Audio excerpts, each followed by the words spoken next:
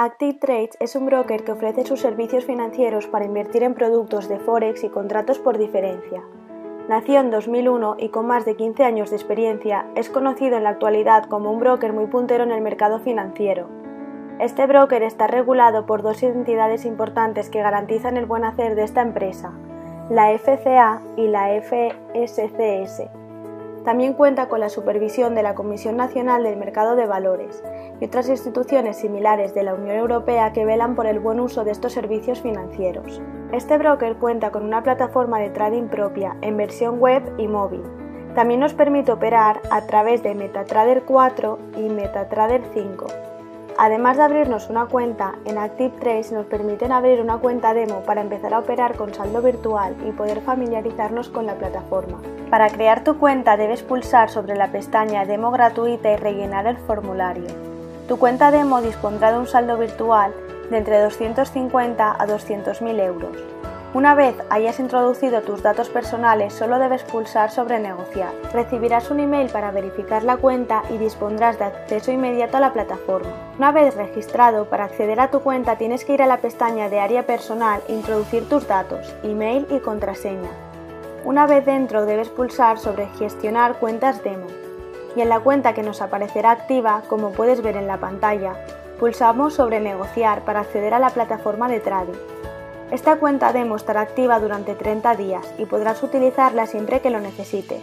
Una vez dentro de la plataforma podemos observar en la parte superior izquierda un buscador de activos. Si pulsas sobre el símbolo más te aparece un listado con todos los activos disponibles.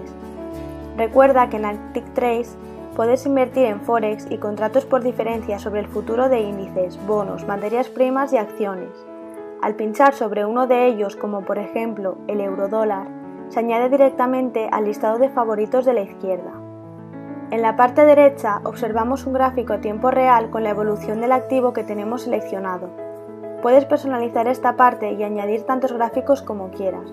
Solo debes pulsar sobre la pestaña Añadir gráfico y elegir el activo.